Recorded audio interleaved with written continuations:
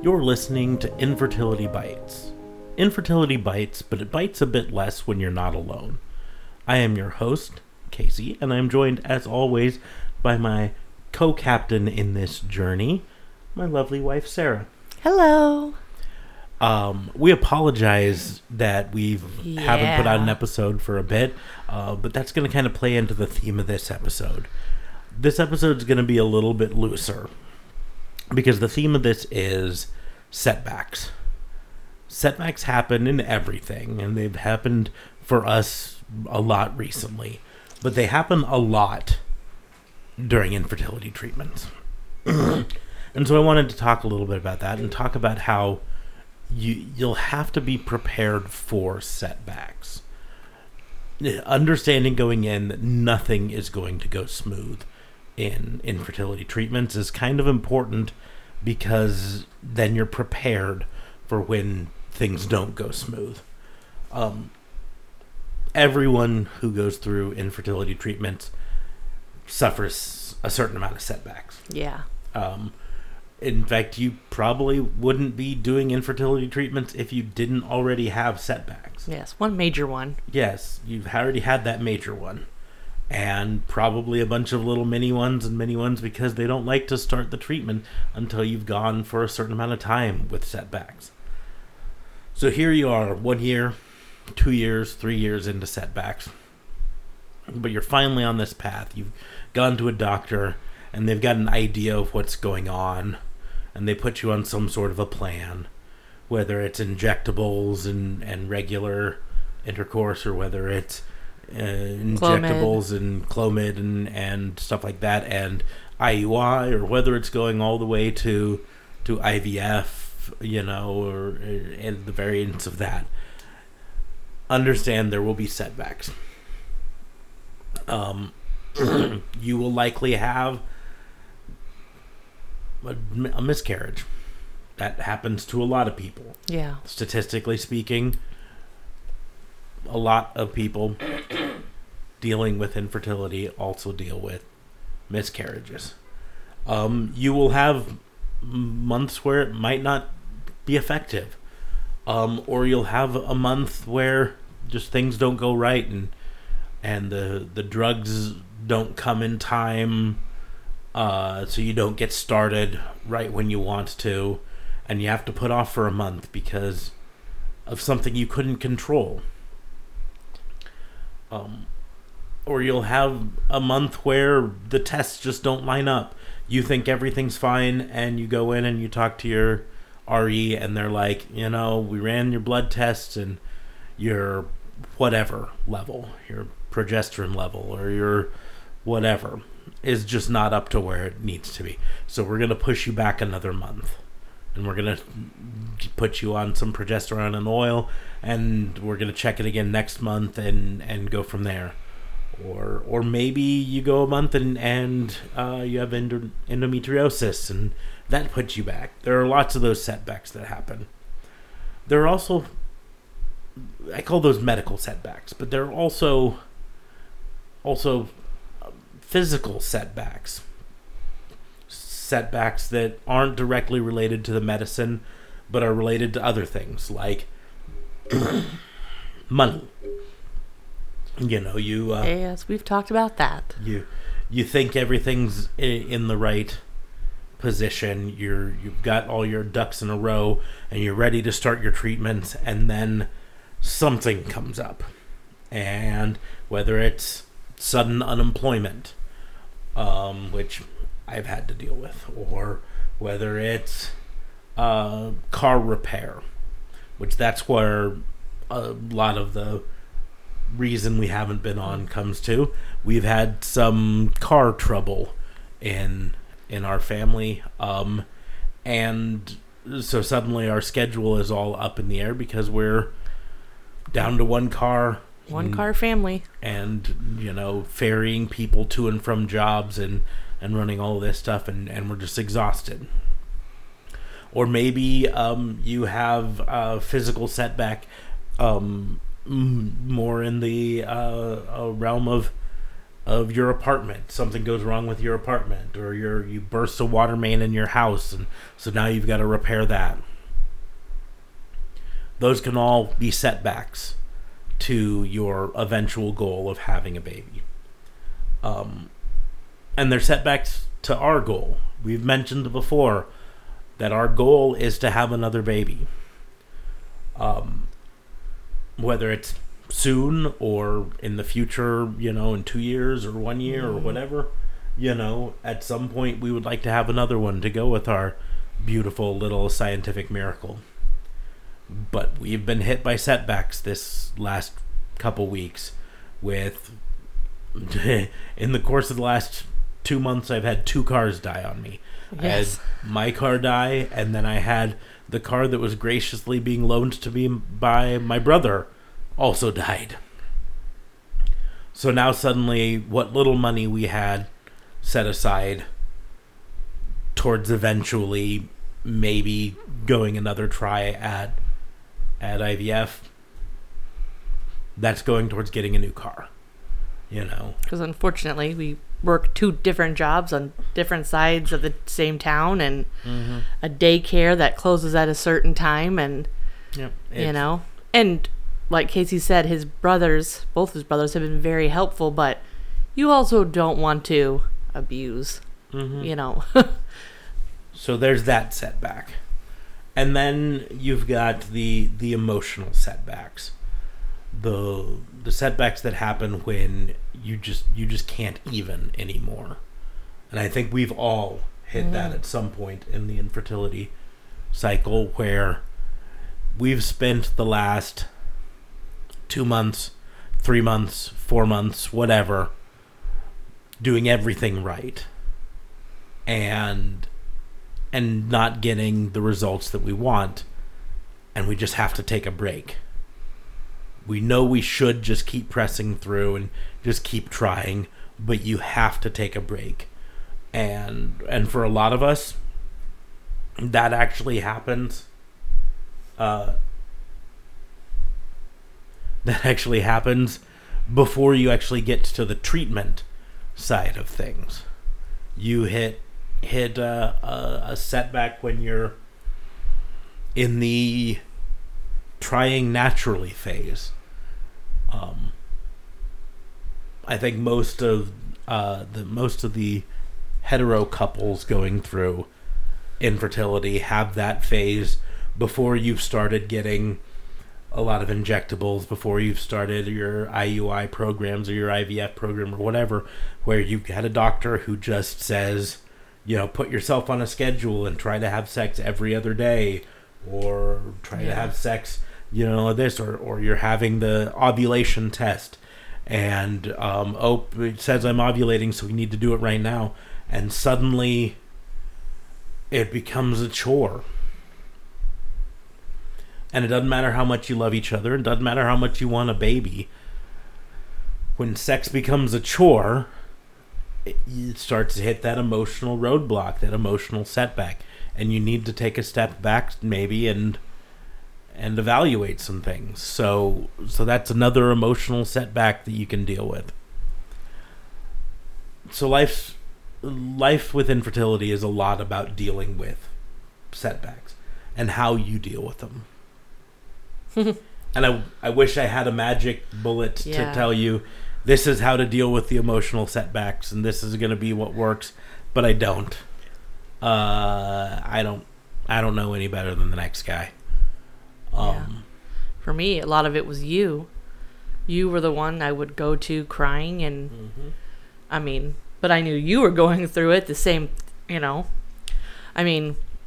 we were seeing a therapist, not for the first fertility. Well, it was part of it, but there were other reasons, and that definitely helped out. But definitely having a good partner is very important. But you'll hit these setbacks, and you just kind of have to push through. And if they're financial, they can be devastating and put you back months and months upon months. But the only way to get to the other side of a financial setback is to keep going and keep pushing and try to better your financial situation in some way, whether it's getting another job or switching to a different job altogether, or getting a part-time job on the side to help things. If it's emotional, taking a step back and saying, okay, it's okay if we stop trying for this month. It's okay if we stop worrying so much about getting pregnant this month. Or maybe it's take a vacation. If you can afford a vacation, do it. Unfortunately, in Sarah and my case, we really haven't had a vacation in 6 years. Yep. 6, almost 7, because it was in July, end of July, August. So, because, we chose to focus our money on having little Stella Faye. And so instead of taking vacations, we invested that money in any way we could towards a baby. And maybe we should have taken some more vacations. Maybe we should have just had a little bit more fun and relaxed a bit. I don't know. Maybe that's the answer. Maybe there is no specific answer. I was going to say, it's kind of like a catch-22, because in the back of my mind, I'd be going, should we be spending the money or should we be saving that money? And so it is definitely a mind game. So that's why I said this is kind of a looser episode, because I guess I don't know if I have a moral to this story. Setbacks are going to happen. Yeah. And you're going to have to find a way through them. And if it's a medical setback, whether it's a miscarriage or a chemical pregnancy or a missed cycle where you have to just skip a cycle for some reason, or like I said before, you can't get the medication you need, can't get the drugs, and so you have to put off for a month until you can get all the supplies you need. The only thing I can say is just don't lose faith, don't lose heart, and keep pushing through. Because you got a goal in mind. And that goal is gonna only happen if you keep trying. If you keep going with it. So, I guess that's the moral of this. Don't let the setbacks stop you. Yeah. Be the little engine that could, and just keep trying. And yeah, I mean, it's not gonna be easy. I just think about all the nights I cried myself to sleep, because all I've ever wanted, growing up, was just, I always wanted kids. And so for me, it was just, and there were times Casey would be going to sleep and I'd start crying and he would hear me, and I felt bad because I was, I didn't want to affect him any more than because I knew he was hurting too. But, just don't give up. Those nights, it is hard. I was talking to Casey the other day. My birthday's coming up this week, and I used to be the type of person at the beginning of the month, I'd be like, it's my birthday. Yeah. And now I'm like, yeah, it's my birthday. And to me, it's my biological clock saying, Sarah, you don't really have much time left. Because I know, medical advances so you can be older and have a very healthy child. But I know for me physically how I'm not like the best in shape and stuff. So I think I worry about those things. But that is one thing that now my birthday is no longer fun, because I'm just like, for me, it's just, but I don't want that to completely deter me. But things like that do. My biological clock is one of those. Mm-hmm. It's no longer fun to have a birthday. Yeah. And who knows? Maybe the setback just forces you to reevaluate things. Maybe the setback makes you think, do I keep trying from a medical standpoint, or do I start looking into something like adoption? Start looking into something like surrogacy or whatever. But like I say, the important thing is not to give up on the end goal. And the end goal is to have a kid. And whether that kid is through pregnancy or surrogacy or adoption or foster, it's still the end goal. So I guess, like Dory says, just keep swimming. And sorry. and we have to laugh at that, because if you're successful in your quest for a baby, you will get tired of Pixar. You will get tired of so many things. Get tired of Frozen. Mm-hmm. But at the same point, you wouldn't give it up for the world. No, I'll listen to... I want to say Let It Be, but that's not it. That's the Beatles song. Let it go. Let it go. So, I guess that's all we kind of really wanted to talk about, is just say, be prepared for setbacks. Understand that setbacks are part of the thing. It's part of the process to have months where things don't go right. And all you can do is grit your teeth and bear down and push through. And if you have someone to talk to, I mean, I'm talking also even just besides, whoever you're with, because that could also be very helpful. Just to express how you're feeling. Yeah. We've talked before about how important things like Facebook groups can be. Hop on there. Just make a post. Find a group. Whether it's like us, who there's a Omaha area infertility support group that we're on, or whether there's one in your area, I guarantee you can find one. And hop on there, join up, and do an intro post and say, hey, I'm so-and-so, here's my story. Here's the setback that we received recently. How do you have any advice? How can you help me through this? And you will see people come out of the woodwork with love and hope for you, and prayers if you're into that, and whatever support you need. So finding people to lean on during this time is important. But just understand that setbacks are part of the game, and you'll have to deal with them. But I think that's all we have for today. Yeah. So we're going to go ahead and wrap things up here. Like I always say, you can follow us on Facebook. You can follow us on Twitter at Infertility Bites Podcast. At Infertility Bites. Yeah. I think is what it is. You can follow, it's a long day already. You can email at us at infertilitybitespodcast@gmail.com. If you got your stories you want to tell, or questions you just have. There's going to be links in the show doobly-doos to all the ways you can follow us and all that, as well as the form that you can fill out to share your story with us. Because this podcast really only works if we have stories to tell. And the best stories are your stories. So head on there. You can click the link. You can choose to be anonymous if you want to, or you can choose to share your name. That's fine either way. But we'd like to get your story out there. Yeah, we want to be able to send you prayers, glitter, baby dust, whatever. We want you to have that. Yeah. So hop on there, send us your story wherever you are in your journey. I've said this before.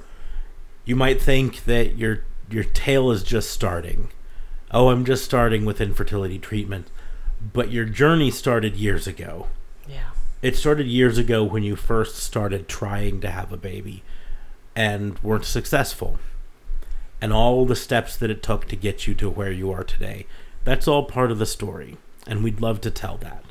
So check out the link to our Flow page. And it's going to give you all of the ways that you can submit your story right there. But we're going to go ahead and do like we always do. We're going to first say, may your dreams of having a kid, dreams of little tiny footsteps, be answered soon. And we're going to let our little scientific miracle send you off with love and kisses. Thanks for listening. Bye. I love you. Hello. Hello. Bye-bye. Bye-bye. Cheers.